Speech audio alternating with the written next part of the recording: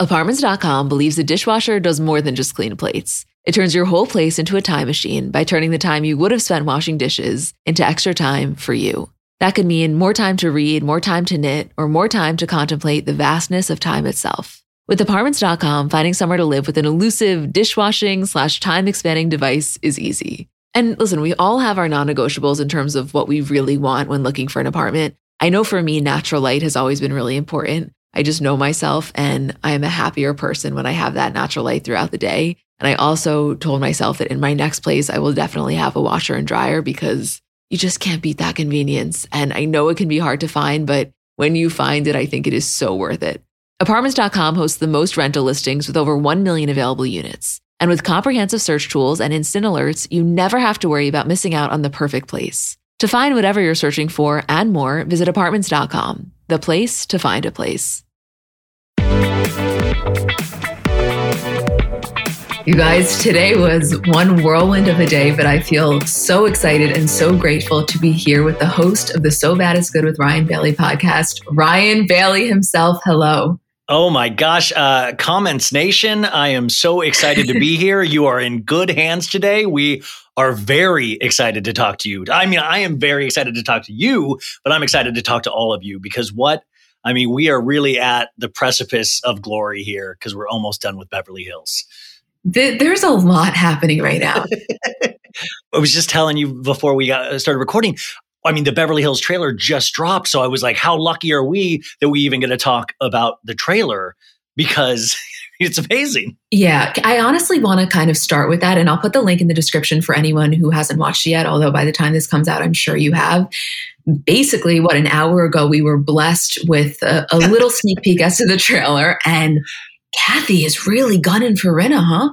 Well, I mean, first off, finally they got this on camera. They might not have got the Sprinter van thing on camera, but we got this on camera, and now we get to see Kathy be Kathy. And I was half scared that she was going to go into the reunion timid and might not fight back or might kind of bow down. But now that we saw last week's episode with, I'm done with this conversation, Lisa, and just walks out.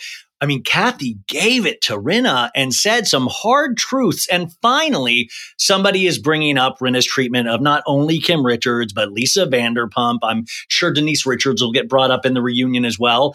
And that actually gives me hope because finally, this reunion, this finale episode, I was so bothered that why is nobody bringing up that this is a pattern for Lisa Rinna, that there's history here?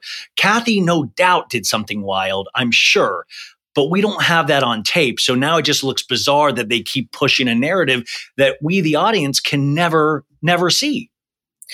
Right. But maybe this is a hot take. Let's say, hypothetically speaking, we did have it on camera because I agree with you. I think that it was probably bad. I'm sure she really did lose her shit. Yeah. I still don't think this is warranted. No, it isn't at all. Kathy's saying in the trailer, saying your contract is up for negotiation or whatever that specific line is. That put chills down my spine because if you really start to think about these ladies, and as somebody like Rinna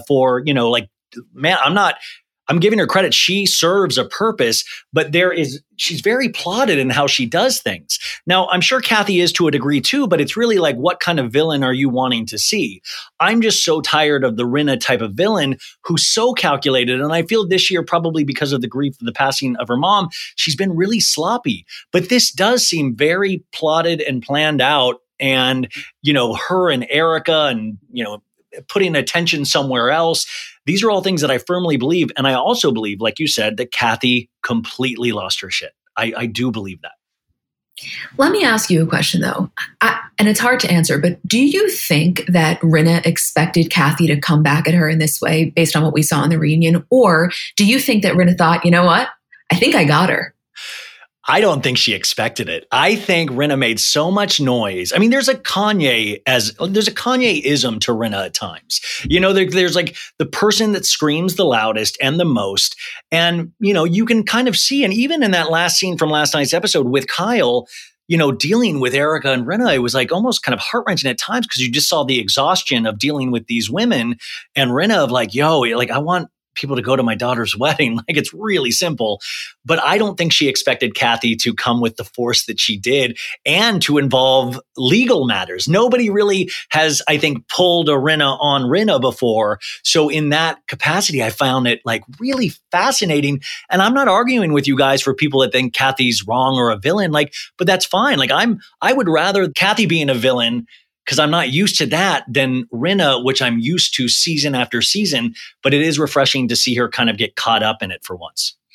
Yeah. I mean, to your point about Kyle and it being almost heartbreaking watching her basically plead with Erica and Rinna, I think we talked about this briefly last time, because I think I'm more of a fan of Kyle typically than you are or have been in the past. Well, no, she's essential. From the first season, there's not a Real Housewives of Beverly Hills without Kyle. But at times I just feel it's shaky on aligning who she aligns with. Totally. And that's why in this episode, I would say personally, this was one of, I think, her best performances maybe ever, because she was really honest about where she was coming from. And listen, she's not going to ever stand up to Rinna and Erica in the way that I think a lot of viewers would want her to. But I think for her, this was pretty damn good.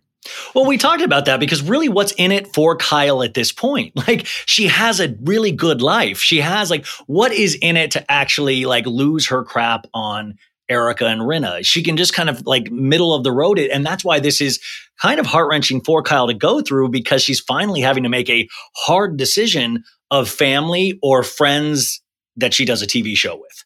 You know, right. Like, I believe that she is close with Dorit and PK. I don't believe her and Erica hang out after they stop filming. I believe also Rinna is probably kept at a text here and there, but I don't think they're the type of friends that you're like, man, we work together and that is it. But your work behavior would not actually allow you into my real life off season. Oh, at this point, especially. I mean, she's quite literally pleading with them saying, I just want my sister and my nieces at my daughter's wedding. Wait. She's literally saying that one sentence. She's not even beating around the bush. She's like, guys, I can't, I'm not comfortable with this. And they keep pushing and pushing. And when somebody pushes that hard, you always got to go like, why is this being pushed so hard down our throat? Like, why will they not relent? Like, why will, like, they're being asked? And that's when it gets awkward, because I think we have this really weird divide between how Rinna and Erica think they come off on the show and how they actually come off on the show. It's so funny you say that, because in that one scene when they're at Kyle's house right before they leave, and Erica and Rinna are really, just tag teaming off one each other, and Kyle kind of calls it out. She's like, you guys, like, look at you guys, freaking frack. It's like Beavis and Butthead I compared it to last night. It's like they were bouncing off each other. And it got to a point where I was like, is this rehearsed? And like, because then Erica, even in the scene before that, or they were outside and Erica said something and Rinna was like, yeah, what she said. Like, they were just backing each other up in this really bizarre, tacky way, or at least kind of it was very cringy to me. And I mean, I will say compliments. I think Erica looks really pretty at the reunion. I'm not all negative about Erica, but I just think it's just old, because it's like, why are you doing this? You're not actually, you have an end in mind already, and your minds aren't going to be changed. So there's going to be no resolution. Totally. I mean, when Kyle said that, I know it technically wasn't a fourth wall break because she was just talking about their behavior in the moment, but it almost to me felt like a fourth wall break to be like, you guys have kind of turned into characters of yourself for the show, Yeah, I mean, it was a very light bravo effing bravo moment. Like, it was very, exactly. I mean, which I don't mind if you're this many seasons into a show to actually start calling out the reality of how ridiculous this is. I was even shocked with that Dorit moment of like, Kyle, you shouldn't have said anything. Like Dorit even said something, and Dorit, I was like, Dorit, no, she should have said something. It's all right. Like, Dorit, I think, wants to sweep things under the rug and just like keep things moving in a way. And I don't necessarily agree with that either, because this is going to come out and keep coming out because of the reunion. Oh, absolutely. I mean, which we'll get to in a second in terms of the sweeping under the rug, but just one comment on Dorit that I have to say. I've kind of come to the realization in the last few episodes that it's not that Dorit is integral to the show in the sense that she contributes so much, specifically so much drama, but she's kind of like my comfort person in a strange way. It's like, I don't mind seeing her. Well, I compare it always to, and this is your audience is going to shake their head, but what Luke Goldbrinson was to me on Summer House. I just need somebody to like make some fires, play with his guitar. He doesn't really need to do anything. I just find it comfortable that he's out there having a beer by the fire with the guys. I'm comfortable with that. That's a great comparison though, because it's almost like what Luke brings in maple syrup is what Dorit brings in fashion. I mean, exactly. It's like, okay, cool, man. Like, yeah, you're going to go tap a tree. Like, that's cute. Like you had that situation with Hannah, but you moved past it. And that's why I was bummed that he wasn't even on, like, didn't get picked up back for Summer House. Cause I was like, you need that guy that after the party is going to sit out by a fire and have everybody come out. Mm-hmm. We all know that guy at a party that's like, I want to go play. I want to go ice skating. Like, I think those are necessary, just like Dorit is necessary for the show, even though you couldn't tangibly tell somebody what she specifically brings. It's just Dorit. It's just Dorit, exactly. Yeah. I mean, I really want to talk about Garcelle in this episode because, you know, I think that most of the audience is a fan of her, which I'm a huge, huge fan. Although I see the occasional criticism that people feel as though she doesn't say to the women what she says in her confessionals. And I disagree with that pretty strongly because I think 9 out of 10 times she's the straightest shooter there. Oh, I mean, and she says it with such a low, solid voice of like, come on, Rinna. Like she says what she means I think in that moment. She also says harsh things in the Talking Heads, of course, as well. But you're right. A complete straight shooter in my book, I can see where that could get annoying. And I will say that if I was Erika, and thank God I'm not for so many reasons, but if I was, I probably would have been taken aback after I went to Aspen. And then that segment aired on The Real about the diamond earrings. Like probably Garcelle didn't owe it to her, but she probably should have given her a heads up of, by the way, we're talking about those earrings. We talk about it on the show. Just because, I mean, that was just something that I was like, okay, that might have hurt a little bit. But for the most part, Garcelle is the voice of reason. She is the every man, every woman, where I feel like she's the voice of sometimes the most centered audience of like, yo, guys, you see what's happening? Like, right? Like Sutton is sort of on the right side of history at times, but Sutton will still say some really, really weird, bizarre things out of nowhere. But with Garcelle, you don't have to worry about that. No, and Garcelle feels like someone you would actually be friends with in your real life, or if you had. I wish. Like that's one of the people that I was like, man, I wish, like that. And it's so ridiculous because I don't, you don't want to be friends with any of these people really, so you can actually talk honestly about them. But I mean, Garcelle's one of those people like, oh, you actually seem kind of normal. Like I would be bummed to find out that Garcelle is horrible in real life. I would be bummed. Oh, yeah. And I don't think that's the case. I think Bravo really lucked out with her because she, brings the glam of Beverly Hills, but in a way that is so down to earth. I really, really enjoy her in a deep way. Well, I also think that's like something to be said for sticking with a character for more than one season. I always say like you need, like there should be an automatic 2-season pickup for any housewife. I don't care if it's Diana Jenkins. I don't care if it's anybody.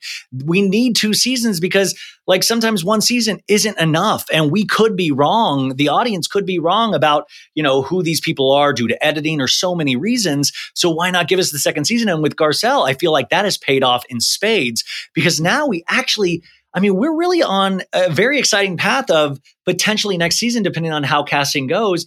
If you have Crystal, Sutton, and Garcelle strong with each other, that really does combat the Fox Force 5 kind of rumor. And also now Kyle's obviously on the fence with that. So is that the end of the Fox Force 5 for all intents and purposes? Well, my dream since, day one has always been for Kyle and Garcelle to join forces. That's why at the dinner when Garcelle is really, I think, standing up for Kyle in a way that Rinna never has and basically saying, if she wants to sweep it under the rug, she's entitled to. It's like, I was so perplexed as to why that seemed to be such an impossible concept for Rinna to really understand or internalize. It's like, they are blood. Yeah, it's really simple to me. And also, we saw, I grew up with a theater background. And so we always talk about character motivation. So we see Kathy that day. She's already Kathy Hilton. So that's something. She's in her PJs. She's upset nobody's drinking her tequila. She's like wearing like flip-flops or sandals to a private club. Like I could have told you that Kathy was going to explode at some point. I actually find it interesting that Lisa Rinna was the person that decided to go with her. Like to me, that's bizarre. Like, Lisa, why did you decide to go with Kathy? Like, did you decide to go because you genuinely care for Kathy, or did you decide to go because you knew it would be content down the line? And I obviously think the latter is the truth. Also, I don't know if this footage was, held by the law or whatever, but like Lisa strikes me as somebody that would be recording this with her cell phone. If she got in a Sprinter van with Kathy and noticed that cameras weren't on, she knows how to fight with Bravo Instagrammers. Why doesn't she pick up her phone and just start recording Kathy? Like, she texts Erica that night and also texts Kathy. You don't think she would record sound of this fit that Kathy is having, stomping on her glasses up and down? I just feel like she would do that. Oh, totally. But of course, the absence of footage or audio makes all the more for really, inflating the story in whatever possible way. I mean, but we're on television. We're not a podcast. That's what I find so weird is that, you can show us and not tell us. And that's where I think it kind of got wonky is that the last 4 episodes or however, the latter half of the season is them telling us what possibly happened. And, and then Lisa not understanding, even though she was the one that had exhibited behavior of like throwing a glass because of Harry Hamlin or threatening this or that. So none of this behavior makes any sense if you actually start dissecting it to me. Let me ask you a question, though, because I very much agree with the whole, it didn't hit as hard when they were just telling us we really wanted to see it. And I do think that that's pretty much always the case on reality TV. That's why it works, because we typically get the footage. But I guess my question is, if this wasn't Rinna that was recounting it, do you think that it would have been not better received by the audience, but more, intensely received? You're dead. Okay. So I always talk about it on the show, the concept of a reliable narrator. Okay. Mm-hmm. So Rinna is our reliable narrator. And the thing is, she's not a reliable narrator. We already don't trust her because we've seen how she's acted in seasons past. Now, if she was in the Sprinter van with Garcelle and Garcelle told us that Kathy threw an absolute insane fit, or even potentially Crystal, I could still trust both of them as reliable narrators. I would be like, you know what? They've always remained pseudo sane in times past in relating stories. I believe them. But since it's Lisa Rinna, unfortunately, unreliable narrator to me completely, because she's always looking out for herself and how she can one up somebody in terms of fame or money or power. So I always feel like that's going on in the back of Rinna's head rather than trying to take care of a fellow cast member that is having a conniption. Right. I am very much on your page about that. It would have been a whole different story if it was someone else that was allegedly in that Sprinter van. Do you think Lisa, I mean, this is what I wonder about ego. And this is why we love the Housewives, because they have these insane egos like Lisa. I do think that gets tiring to a point, but I wonder if Lisa has had any sort of, like she had said with Kathy, like, you need self-reflection, I wonder if she's self-reflected at all and regrets any of her behavior, or realizes when she's gone too far, or when it's like, it's not going to go her way, and, would she try to switch tactics? Will we see by the 4th part of the reunion where Rinna backs down completely? I don't think we do, but I just wonder what she personally thinks, or if her ego always says she's the winner. It's a good question that I don't necessarily know if I have the answer to. I mean, I maybe am in the minority because I don't feel that Rinna's a terrible person. I just think that she loves playing this role as if, she's back on the soaps. I really do. And that's so I guess my response to you would be, I don't know, because I think the conflation between reality and then production value is so strong. Well, I think it's just somebody playing a character for so long. And what we do know about Lisa is that she genuinely loves Hollywood. She loves being invited to events. She loves, she loves all of that about this. And she had a career as a soap opera actor, Melrose Place, all of that stuff. But in reality, this is going to be her greatest role ever. This is going to be the thing that she is the most remembered for. I definitely believe that.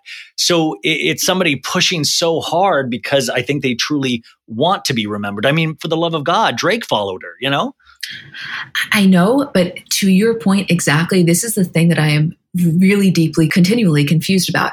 I very much agree that having a place in Hollywood, whatever that place looks like, is essential to Rinna's livelihood. Not only financially, I genuinely think mentally it's very important to her. And I just think it is really bold, if that is your goal, to go up against Kathy Hilton, because Kathy Hilton is 10 times more well-connected than Rinna will ever be. And that's just objectively true. But even Erica goes like, I don't think Kathy's very famous. I'm like, Kathy Hilton, like, I knew about Kathy Hilton before the Housewives existed.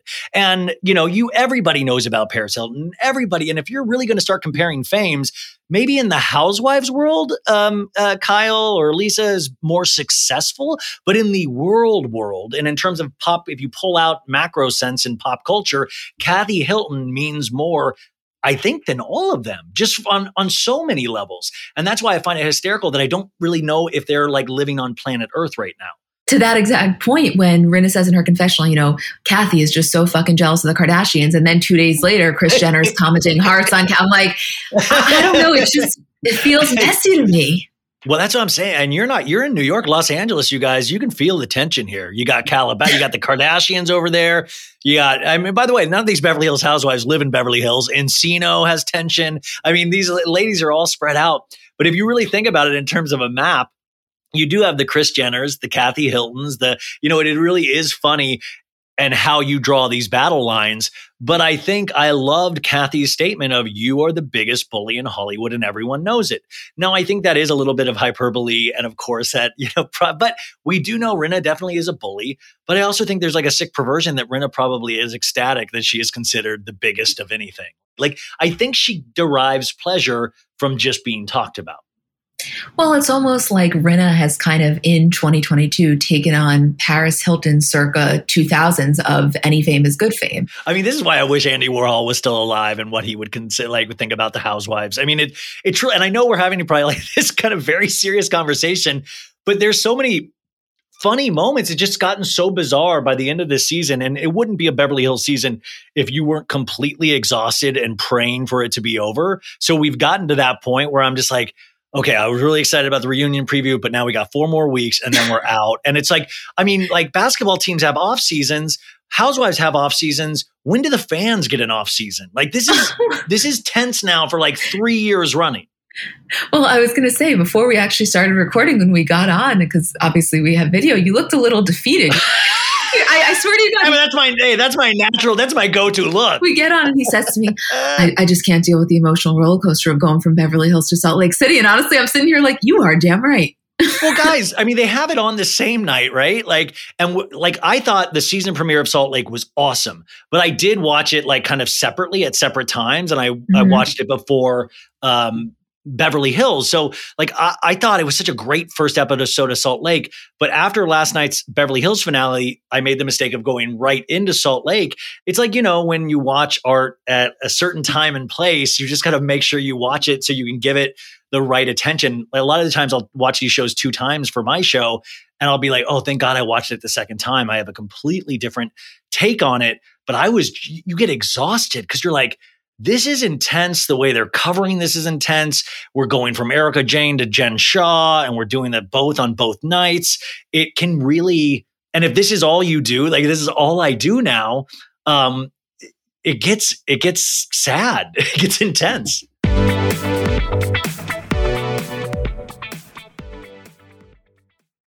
So Mother's Day is coming up, and I know sometimes it can be difficult figuring out what to get your mom because realistically, no gift is going to do justice for how much you love and appreciate her. But I'm sure you've done the classic, bathrobe, candle, sweaters, gift cards. If you're looking to mix it up, I want to tell you about Aura Frames. So they were named the best digital photo frame by Wirecutter. And it's just the kind of gift that is guaranteed to bring joy because realistically, there's nothing our parents love more than seeing us. So for them to be able to see more of us, even if you don't live close by, like that is probably the best gift you could give a parent. They're Wi-Fi connected. They come with unlimited storage, so you can share as many photos as you want from your phone to your mom's frame. And it's easy to set up. It takes about 2 minutes to set up a frame using the Aura app. We have one in my kitchen, and every time my dad comes down for breakfast, like it just makes him so happy. There's pictures of me and my parents when I was little, pictures of my grandparents. Like I think as a parent, you never get sick of that. And it's just the kind of gift I know she will love. Right now, Aura has a great deal for Mother's Day. Listeners can save on the perfect gift by visiting auraframes.com to get $30 off plus free shipping on their best-selling frame. That's auraframes.com. Use code CBC at checkout to save. Terms and conditions apply.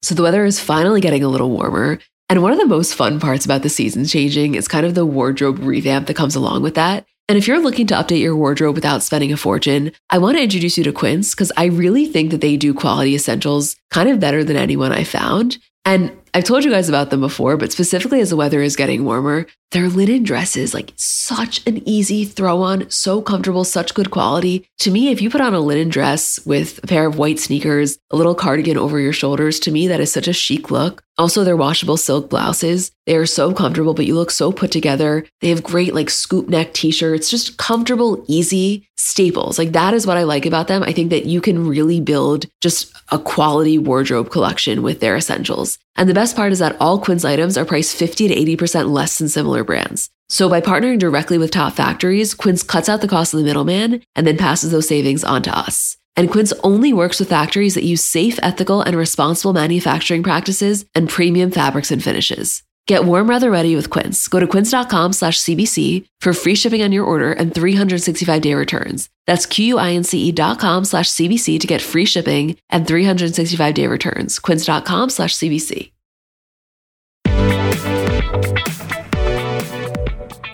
We will get into Salt Lake City, but we got to go back to Beverly Hills for a second. Yeah. And I got to give an honorable mention to Sutton when she flat out asked Erica and Rinna, did someone from your next league? Hey, did any of you leak this to the press? Like Sutton finding her voice was such a great pleasure of the season because I thought it would have been so easy for her to roll over after Erika Jayne steamrolled her all last season.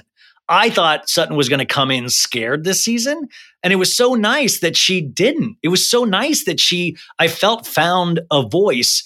I just want her to be careful is like, Sutton, these ladies are not your friend. Don't have Erika over for Popeyes. Don't invite Rinna over for tea. These ladies throw you under the bus at the drop of a hat. Actually, I want to ask you a question about that because I think that last time you were on, we had a conversation about Kyle and Sutton's friendship. And correct me if I'm wrong, but I kind of remember you saying something that's like, you don't feel that Kyle is as much of a friend to Sutton as maybe Sutton thinks so. And I'm curious if your perspective has stayed the same or changed on that. I think next season you will see probably a closer real friendship between Kyle and Sutton. I think Sutton is one of those people that seems to it's once again how we watch the show and how people in the show feel like it's going. Like I feel like Sutton is laughed at within the show by the other cast members because she does say some wild stuff. But I think people like Garcelle and even like Crystal, like they got to know each other and they kind of like, I kind of understand her better and I respect her, but you can still see she's made fun of like Rinna and Erika come off like evil stepsisters and Sutton's like Cinderella or something, like it really, they make fun of her. And like Kyle, you would see in earlier scenes from this season would kind of roll her eyes and like, okay, Sutton. And by the way, Sutton does put her foot in the mouth. I mean, she still said something so horrible about the Dorit robbery about like, well, I did things too today besides getting robbed. I had a busy day, Yeah, I remember coming down hard on her for that. I mean, personally, and the people that have been listening know this, I have really been on a journey with Sutton because the first half of the season, I was like begging for someone to explain to me the appeal. I didn't get it. And I get it now. I really, really do. I think Sutton is an unstructured Garcelle in a lot of ways. And I think she still has the capacity. And what I think about is interesting about Sutton is in a couple of seasons, I could really see Sutton potentially turning to a villain at some point. I could see, and that's what I think is amazing about Bravo shows is that somebody can go from villain to hero and hero to villain. And I will be interesting to see because I think she definitely earned her diamond for next season. I think there's not a doubt in my mind that Sutton's coming back. She withstood this and I think came out with flying colors. I want to circle back for 1 minute to Kyle kind of dropping the bomb that Kathy launched an investigation and she found out that it was Erika's PR team. I have multiple questions. Do you think that surprised Erika? Meaning, do you think that she thought Kathy would go to those lengths? And second of all, how would you rate her performance in terms of acting shocked when Kyle released that piece of information? I'll start with that one first. Worst acting performance I've seen in a very long time. And you can always tell, there's two types. Well, there's two types. Like she'll do, when Erika's lying because she'll say something immediately without thought. Of like, no, I didn't do it. Like I don't even know how to do it. The I don't even know how to do it is like, I even know how to get things to page 6. Like that part was like, oh man, like that's such a huge lie that you just said that we can actually prove really easily that you know how to leak stories. And I just know she's thinking in the mind of like, oh my God, more money on lawyers. I'm already trying to fight to get these earrings back. And now I got to get information and get lawyers involved with Kathy Hilton. And did you see that scene today that was overseas, but not in the American version? Yes. Okay, let's explain that for anyone that didn't see it. Would you like to? Okay, so it was basically in that ending scene when they're talking about like Erica's publicist and it's the same as Nikki's and he wouldn't do that. They cut to Erica's horsehair party and we see Erica talking about like play by play all of this information and we see the publicist listening. We see the publicist there, which actually then goes, okay, so that really is probably from that publicist. Is that what you took from it like too? Yes, that was kind of the vibe I got, which, by the way, every time something like that happens, I just have this feeling inside of me like I would do absolutely fucking anything to see that editing room floor. You know, it's like, what else is there? What else are we not getting? See, that's what I'm saying. Like, also, Bravo, if you ever need money, like I'll pay $50 extra a month for a Bravo. Like I've always said this, where you give me all the footage, I get to piece it together how I like. I will not sell it or post it, but I want all the audio tracks. I want to be able to bump Ramona up on, like you could watch New York old episodes 4 different times and just bump up a different character each time because they all talk over each other. What we don't see on these shows, like I was remembering like Secrets Revealed episodes. I'm trying to remember what, maybe it was Beverly Hills, but I was like, this is amazing. Or they'll always do those never before seen episodes the next week with scenes. And they're always amazing scenes that I'm like, this fills out the story and gives it so much more context. And I know you're pressed for time, but like, Bravo, I'll watch 2-hour episodes, yo. You went an hour and 15 on me on Salt Lake last night, but you choose to like leave Beverly Hills at an hour and leave out really good things that fill out the story more. I don't get that. I know. Trust me, I feel your frustration. Let me ask you a prediction. Do you think, if you were a betting man at this moment, do you think that Kathy Hilton appears in next season? That's such a good question. Now, I think I was telling you last time I was on that I was like, I don't know why Kyle would still want to be on the show. Mm-hmm. But think about this. Like, think about if they present like a very different sort of Housewives. What if it's a Ghost of Christmas Past for Lisa Rinna? What if next season you got Lisa Rinna, you can bring her back, and Erica, so she has a teammate, but you also have Kathy, you have Kyle, you have Denise, you have Kim Richards, and these don't have to be full-time housewives. You have everybody that Lisa Rinna has just rolled over for the last, however many seasons she's been on, and have it kind of this reckoning. And I felt like Kathy was like, there's not a chance in hell. But then I've noticed how much the fans have like really, and the fans have been, I feel, honest about like, I believe she totally had a breakdown. I believe she probably said wild stuff that some of it, if it's true, I do not approve of, but I don't take how to talk to people. I don't take my cues from Kathy Hilton. So like, I know how to talk to people. Maybe Kathy doesn't, but I think she is going to come back because I think she, like anybody, loves the love and love. Like she's like, wow, like I am actively being talked about. Like I am, and people are taking my side. I think she was genuinely scared that people would completely fall for whatever story Lisa was saying. And then I feel like, wow, like Kathy's realizing, it's another one of those stepping into your strength. And I would be very curious. I think she will come back next season. She doesn't need to, but I think she will. I think, honestly, it's going to have so much to do with, 1, how the reunion went, and then 2, how the reunion is received. Because right now, and most likely it'll track. Most likely it'll continue to people say the way that people responded to that one little preview we got tonight of her saying, Rinna, you're the biggest bully in Hollywood. Most likely that will continue. So if that continues, yeah, I could see her coming back a little because you know what? I think she's having fun. Well, I mean, I think it's not near as entertaining, but you know how, like, and by the way, Potomac this Sunday, you guys don't forget, Giselle and Karen. It's like the Batman and the Joker. Like they need each other. Like, could this potentially be like a Rinna, Kathy, where they are like they are each other's villains to each other? Like they need, like one's a hero, one's a villain, and they just fight. Could that possibly be something that even keeps Rinna on the show instead of getting her off the show? I know these are just weird things. I just sit around and think about fantasy football and housewives, but like it would be very exciting to see all of these old faces return and have Rinna face some sort of reckoning, because she's always the one questioning and bringing up things, and nobody really has ever put her in in the hot seat in a sense. I mean, because she's too good at it. She knows how to get out of it. And so I would truly be interested to see if, and yeah, like it's going to depend on the reunion, but aren't you also scared that, I saw the preview for the first part of the reunion next week, you guys, and Jamie Lee Curtis is the surprise guest. I think a lot of us called that. And I'm just so scared that we're not going to see Kathy until the second half of the last part of the reunion. I mean, that's a very, very large possibility. But listen, we've seen so far the footage of Garcelle filming with LVP. We saw Sutton Instagramming with Denise Richards. To your point. That's what I said that the other day. Sutton, you guys, has created an army. Sutton was hanging out with Camille Grammer at the Stevie Nicks concert. I was like, wow, pretty soon she's going to hang out with Carlton. We're going to bring everybody back from Beverly Hills. But I was like, Sutton, this is wild. I was like, is Sutton actually starting to play the game fully?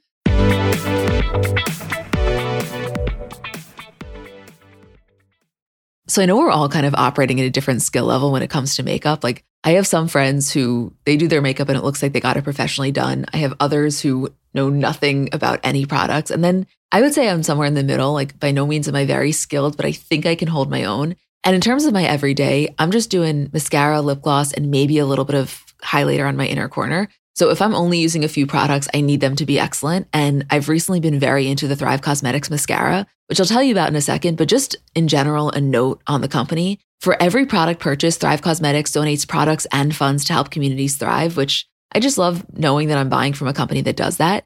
And in terms of their mascara, so it's the Liquid Lash Extensions mascara. You guys have seen that. It's the viral turquoise tube. I saw it all over social media before I ever started using it. And it's a unique formula that creates tubes around each eyelash to lengthen them. It's also super easy to remove. So it slides right off with warm water. It doesn't leave smudges. And the ingredients are really nourishing. So they support longer, stronger, and healthier looking lashes over time. It really just gets the job done. Like you will see what I mean when you try it. Refresh your everyday look with Thrive Causemetics, luxury beauty that gives back. Right now, you can get an exclusive 10% off your first order at thrivecausemetics.com/CBC. That's Thrive Causemetics, CAUSEMETICS.com/CBC for 10% off your first order. 50 high school senior girls descend on Mobile, Alabama every summer to compete for a massive cash prize. It isn't Survivor, it's one of America's most lucrative scholarship competitions for teen girls. It's been around for 7 decades. Now you'll hear what took place behind the scenes. From Pineapple Street Studios and Wondery comes The Competition. Host Shima Oliai was Nevada's contestant 20 years ago. Now she's returning as a judge to find out what 2 weeks with 50 of the country's most ambitious teens can tell us about girlhood in America. What happens when the competitors are thrown into the deep end with the best and brightest? And how does surviving the competition prepare them for everything that comes after? Follow The Competition on the Wondery app or wherever you get your podcasts. You can binge all episodes of The Competition early and ad-free right now by joining Wondery Plus. Do you feel comfortable moving to Salt Lake City? I don't feel comfortable. Yeah, of course. I'll do whatever you want. Now, the one last thing I want, and so sorry if I'm making this run long, but no, we do have to mention Diana Jenkins. She just disappeared by the end of the season. Like, it was just like, I mean, like she was building, and then all of a sudden I just disappeared. And I don't know if that was actually the reality of that. But if you, like, we talk about like being paranoid about editing, I'm like, or did they start editing out once she started sending cease and desist around to Bravo accounts and stuff? Like I started getting like, well, like, how did she just disappear all of a sudden? Like, we barely saw her in the last 4 episodes. Yes, but let me ask you something. Don't you kind of think it was for the better? Like, to me, there was nothing that Diana was going to bring. That completely. No, but that was the thing. That's why I always said that second season thing. Cause I'm like, well, maybe if they had a second season, we'd know a little bit more about her. Cause I just feel like she is even more of a mysterious figure than she was when she came in. But you're right. It's better in some ways because I was really getting nervous. Like I didn't shock me, and supposedly she has COVID, but it didn't shock me that she is, zooming in from Hawaii for the reunion. No, it didn't shock me either, but I don't feel that it was a miss. It was kind of like, I just met you. I can't get this invested in this much bullshit. Like, I can get invested in bullshit when it's been a few seasons. It's very similar, different, but it's very similar to how I felt about Noella on OC. I was like, This is asking a lot, Yeah. Well, it's those people that try to give us everything all at once, and they end up giving us 10 personalities. And I'm not saying that with Diana, but Noella especially, it was like, okay, well, that you showed us so much. I still have no clue who you are. And I was even with Noella. I didn't love her personally, but I wanted her back for another season. So that's why I think you do need to invest a little bit more time even in these characters, just so we can kind of, and that's why I think with the Rinna, and it's like by this point, we've seen Rinna do it all. We've seen Kyle do it all. Like we're so used to these things, like Kyle being middle of the road, Rinna pulling it out for, blaming everybody. And I don't know, the Diana thing, I truly believe that is a one and done situation. Yeah, very, very, very possibly. We'll see. We shall see. Moving into Salt Lake City. A lot happening here. I mean, I saw a tweet tonight that basically said, a cast of 5 housewives works when every single one is bringing it. And to me, it feels like every single one is bringing it. Yeah, they're really lucky. A lot of the times, and I'm trying to think of which other season or which other franchise had a 5-person. And it was New York the last season. I was like, it's too much responsibility. Like Sonja's going to bed early at times. Like, I mean, like this is too much pressure on these ladies. But this right now, we're only 2 episodes in. By the 4th episode, we'll probably all say we hate this, like we do everything. But they really are all bringing something unique. And I always compare it to that. We're still in that coming back to school after summer break. Where you're like, oh man, it's good to see you. You look different. So you're still excited I was so excited to catch up with these ladies again last week. And then this week it got more intense. And I was like, man, we're in the thick of it already with these ladies. Like we got intense real quick. Yeah, I mean, just for context time-wise for a second. So Jen was arrested, if we flash back, she was technically arrested March of 2021, right? And this is being filmed now, roughly February of 2022. So we're about a year out from her arrest. And at the time, we're a month away from what was going to be her trial, because the trial was supposed to start March 2022 after it was initially postponed from October because of COVID. And the trial then gets postponed to July 18th, and July 11th, she pleads guilty. So we're now at a case where sentencing is scheduled for November, but at the time that this was being filmed, she thinks she's a month out from the trial, and she's still maintaining her innocence at this moment.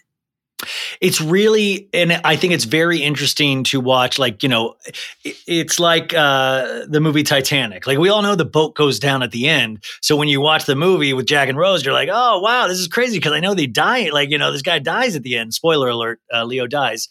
But we already know Jen changes her plea. So every scene with Jen Shah is that much more painful because she's just flat out lying. It is so painful to watch that scene this week with her mom, because it's a scene that actually paints this very sad portrayal of her family and her, and she's selling it. And she has a 1,000-piece puzzle to do with her mom, which, by the way, do you think they'll finish that by the time she goes to jail? She knows. And we had that scene last season that her mom gave Jen her retirement money to fight her case. To me, it's really hard because you do have sympathy and empathy for her family, but it's very hard for me as a viewer to sometimes, I wish at some point Jen will be like, I got myself here. I unfortunately brought my family into this. I did this. I would be very interested if she'll ever come to that point, because that's the part that breaks my heart, is that deep down she knows she's guilty. And she, and it's really hard to watch the Jen Shah stuff. It is difficult to watch. And I want to ask you something, because, if you compare Jen's alleged crimes with the situation that Erika's in, technically, if you just want to look at it, it's really that Jen allegedly did these things herself. And in Erika's case, it's Tom did a bunch of stuff that Erika may or may not have known about, and according to the judge, didn't. Yet I feel that, and I actually find myself even being guilty of this. I find that I am more sympathetic to Jen than I am to Erika, even though if you technically look at them on writing, Jen's the worst. What? I don't know where that comes from. It's so hypocritical. Well, I will say we have not heard, I don't believe we've had a scene yet where Jen has said she doesn't give a shit about the victims. I don't think, I don't think we've gotten that, where we got a very specific, and I do, just to go back to Beverly Hills for I forgot until they showed it again last season that, just 3 episodes ago, she was like, I don't care about anyone but me, Erika Jayne. She said that. And then we're talking about Kathy all of a sudden. When we had that episode where she looked, we were reminded of why a lot of us don't like Erika Jayne, even though her husband did the majority or of all these crimes, she still is somebody that I can't sympathize with just because she is so heartless. But with Jen, she has not. I'll be very curious. I mean, like, I know she throws Stuart under the bus. I know she throws. It'll be interesting to see, since they had filmed this season before the change of plea, what information we'll get and how much they allow in that with editing of her going like, well, this is the real deal that happened. And this is how I got caught up in it. I got conned just like those elderly people. It'll be interesting to see. But yeah, like, we do see her kids and we do see Coach Shah. And sometimes we sympathize with men more than we do with women. And so you'll get that thing with like Coach of like, oh, I feel bad for that guy. I feel really, my heart goes out to those boys and stuff. And, she said in this episode, the coach went into the son's room and the son was crying and like, I don't want to be without my mom. And if that situation is true, that is heartbreaking, no matter what Jen Shah did, because that is not that boy that did those crimes that is going to lose a mother that potentially was a good mother. Oh, totally. I mean, that's even last season when we saw the ring footage of, the police with guns and her boys with hands up, which was really, really heartbreaking to watch. They did nothing wrong. One thing we can say for sure is that her kids did absolutely nothing wrong. Yeah. Which I actually also think, now that we're discussing it, I'm thinking, I know, of course, Erica has a son, but potentially the fact that Erica as a mother is such an undiscussed plot line, and this isn't fair, I'm just being totally honest. Yeah. Potentially that is one of the reasons that maybe we haven't been, in addition to just how she is, I'm talking really just, face value, maybe haven't been as sympathetic because Jen paints this picture of leaving her kids and that is heartbreaking. So I don't know. Yeah, she will. And by the way, she is also one of the most brutal Salt Lake housewives in terms of anger and all of that stuff. But she will have those very soft moments of completely, of tears, strong emotions, very sad. She'll have the range of those emotions where with Erica, PK got it right the first time. You're not just cold, you're inherently cold, and that is why we never fully, like, it's like just all of it. Like the music is good at times, but it's cold. Like it's expensive to me as a bop, but can you really this isn't like Rocket Man. I mean, right. With Jen, though, she does show that range of emotions. The thing that I get curious about with Jen is that she has these other ladies standing up for her. Like I spoke with Heather Gay on my pod, like during the second season. And I said, if Jen turns out to be guilty, like, what are you going to do? And she's like, she's still my friend. I still stand by her. And she even did an interview recently where she said the same thing. And I believe Meredith did as well. And that is like, I've seen Jen bash both of those ladies very harshly on the show, and you still are choosing to stick by her. And I'm like, what makes Jen? Is she just a magnet? Is she just like one of those friends that we all have that when they shine their light on you, you feel so special? Like we all have that one friend that you're like, oh, if that one friend talks to me, you just feel good. You're like, man, I'm like a cool dude. Like that, my friend talk, like there's always that one friend we have that you just want their attention from. Is that what Jen is to these ladies? One, I think absolutely. And second of all, it may sound really oversimplified, but I think she's a lot of fucking fun.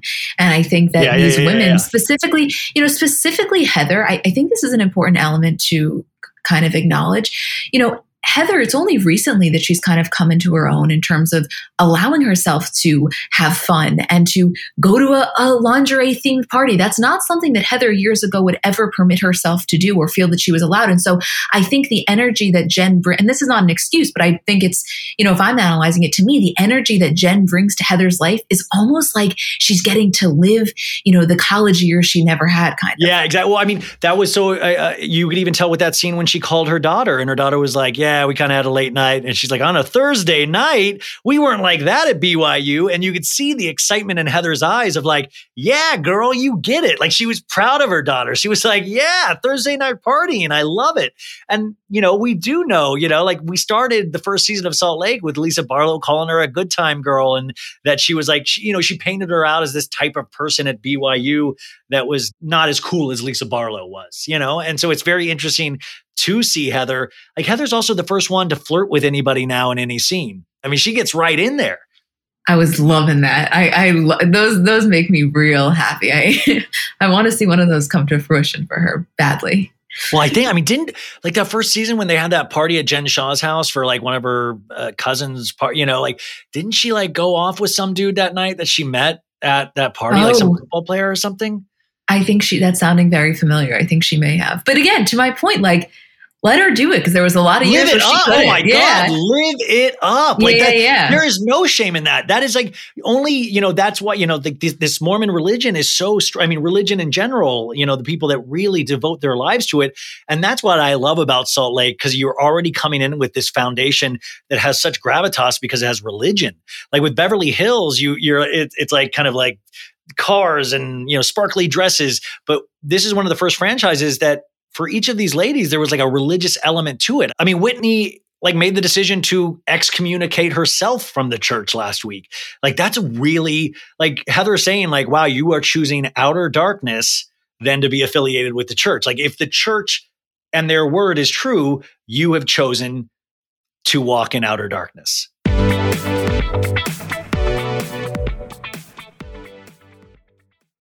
Doing your hair has the potential to be such a time-consuming process if you're not using products that really work for you and honestly really work with you. And for me, I'd say generally speaking, my hair is pretty easy to manage, but it does get frizzy. I have a lot of split ends, so I'm always looking for things to manage the frizz. And recently I've been into a new product from Ouai. It's their anti-frizz cream. So it's a really lightweight cream. It provides immediate frizz control that lasts up to 72 hours and also heat protection up to 450 degrees. So you're kind of killing two birds with one stone.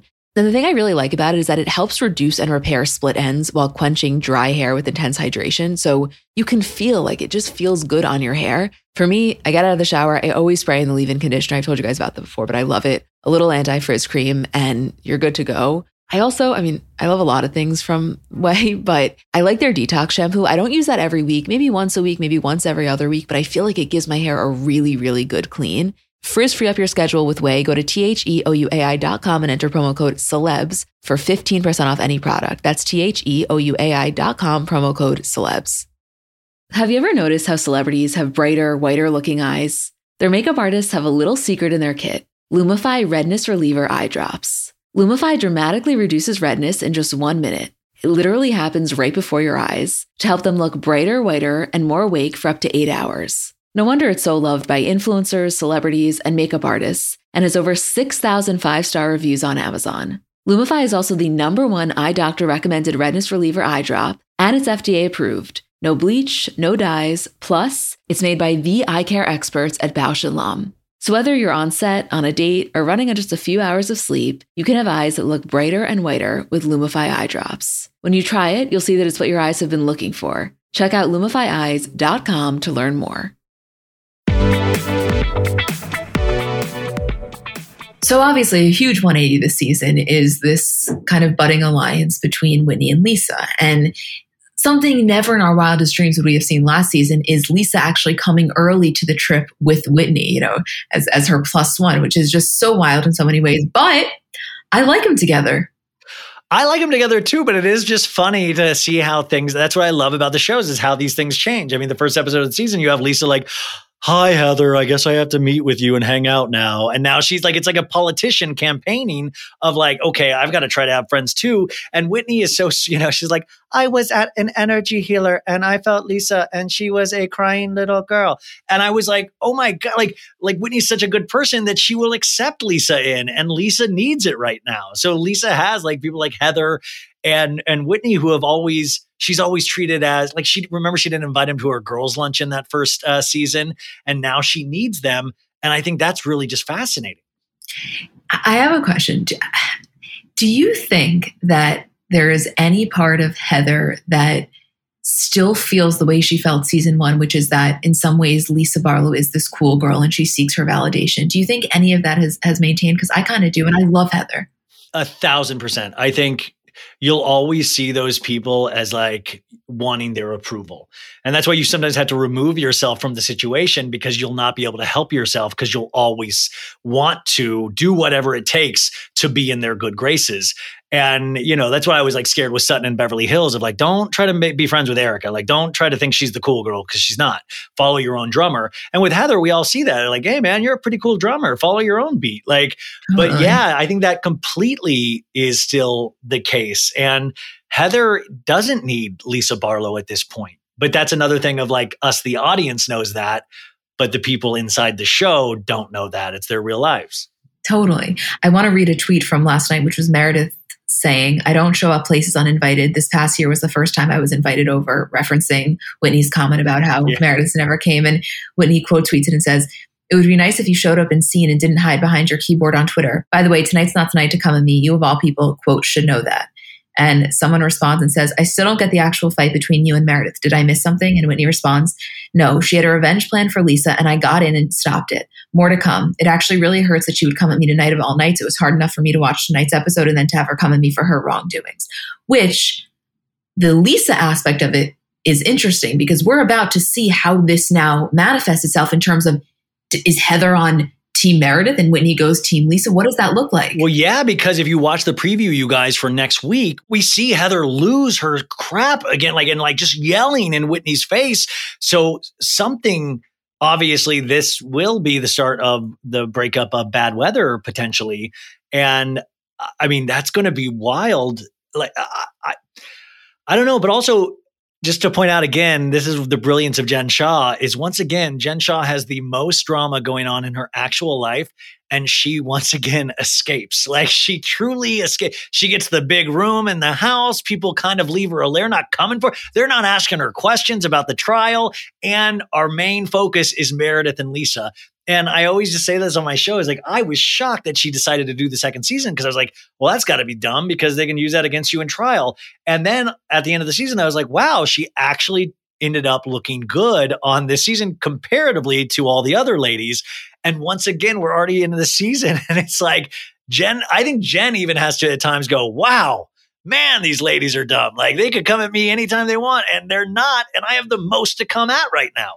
Right. I was dying in her confessional and she was like, one thing about this whole situation is I do get the best rooms. And I was like, you're right about that one. Let's hope that continues whenever sentencing happens. Also, I mean, Jen is completely getting off on the Meredith-Lisa feud because I think all she wanted so badly after last season was to feel accepted back by Meredith.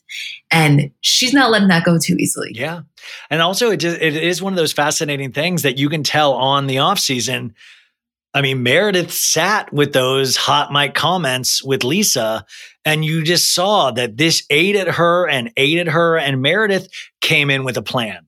Like, if you're saying like Rinna and Erica potentially came in with a plan to attack Kathy, this thing, she came in with a plan. I mean, then she had that scene with Seth last week where it's like, I got ramen because I guess we can't afford real food. That scene was just to say that like Seth is so important and successful, and she, you've got 4,000 employees and she put them at risk too. Like, Meredith, I feel like every scene she has like some kind of checklist of like, I've got to make sure I say this about Lisa, and this about Lisa, so the audience sees it. Okay, so let me ask you multiple questions. The first is, do you think previous to Hot Mic Moment, all of that fighting, do you think, I'll even go as far as to say going into Housewives, right? Because they had been friends previously. Do you think that it was an equal friendship, or do you think that Lisa always craved Meredith's validation in a way that Meredith didn't?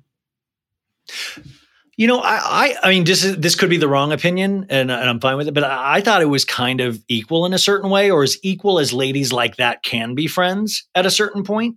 I think like when you're at a certain age and a certain success, or you're trying to show off your wares and how successful you are in a town, like I sometimes wonder about how genuine you can actually go with a friendship. But for all intents and purposes, I felt like it was even. And that's why I feel this truly stings Meredith, because there is this element of truth. I mean, it's horrible what Lisa Barlow said, but there are elements of truth if you break that monologue down. And also, once again, Jen Shah is the first one in the first season to bring up the rumor that Meredith was sleeping with somebody or dating somebody in New York. If you guys remember, once again, Jen Shah's not being questioned by Meredith because we have the Lisa. I mean, like once like Jen committed that too. She just didn't do it on a Hot Mic Moment. She actually did it, So I find that fascinating that once again, like Jen was a part of this if you're upset about that as well. But yeah, I think this is, I mean, sometimes you say something so bad in a friendship that I truly don't know if you can ever come back from. And I think that is this potentially. See, it's not that I disagree with that. You know, I think it's really easy as the viewer to say, you know, Meredith, Lisa just lost her temper. I think you should forgive her. It's easy as a viewer. I don't know how easy it is in real life. I don't know if I would be so quick to accept someone in my life that said something like that about me on national television, even if it was in a fit of rage. But the thing I do agree with Lisa is when she says in her confessional, you know, I was a great friend to Meredith for 10 years, and it was my one mistake made her feel like you're a horrible person. You haven't been my friend, and that's bullshit. And I agreed with her when she said that. It's like, I fully get Meredith being pissed, but I think she's writing it in a way that's calling all of Lisa's characters into question. And it's like, you thought she was a great friend before this. So where'd that come from? Yeah, I mean, it is. It was interesting because last week she was just like, you know, well, people were saying on the bus ride up that you weren't my, like, she was trying to explain it to Seth. You know, it's like, well, people were saying she wasn't my friend, and she did it, you know, and it just got to me. And I feel like, you know, you Monday morning quarterback all of these moments then. And at the end, I mean, I don't know. I really don't know where this goes, except that I think that, you know, this fight will then, like you said, cause all of the other fights.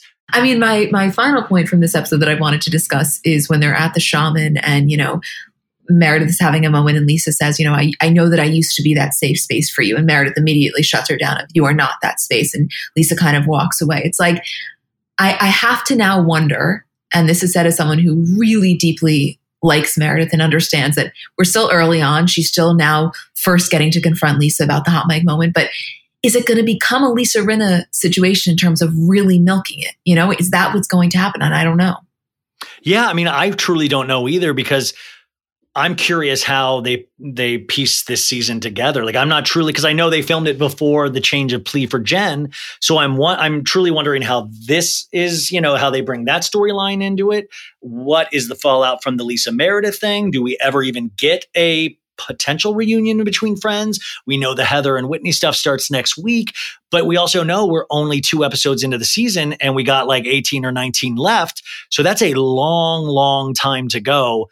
And there's got to be more that we don't know that is ahead of us, which I guess is the exciting part of any new season of Housewives. Exactly. I mean, that's why I love being in it all together, and I love being in it with you.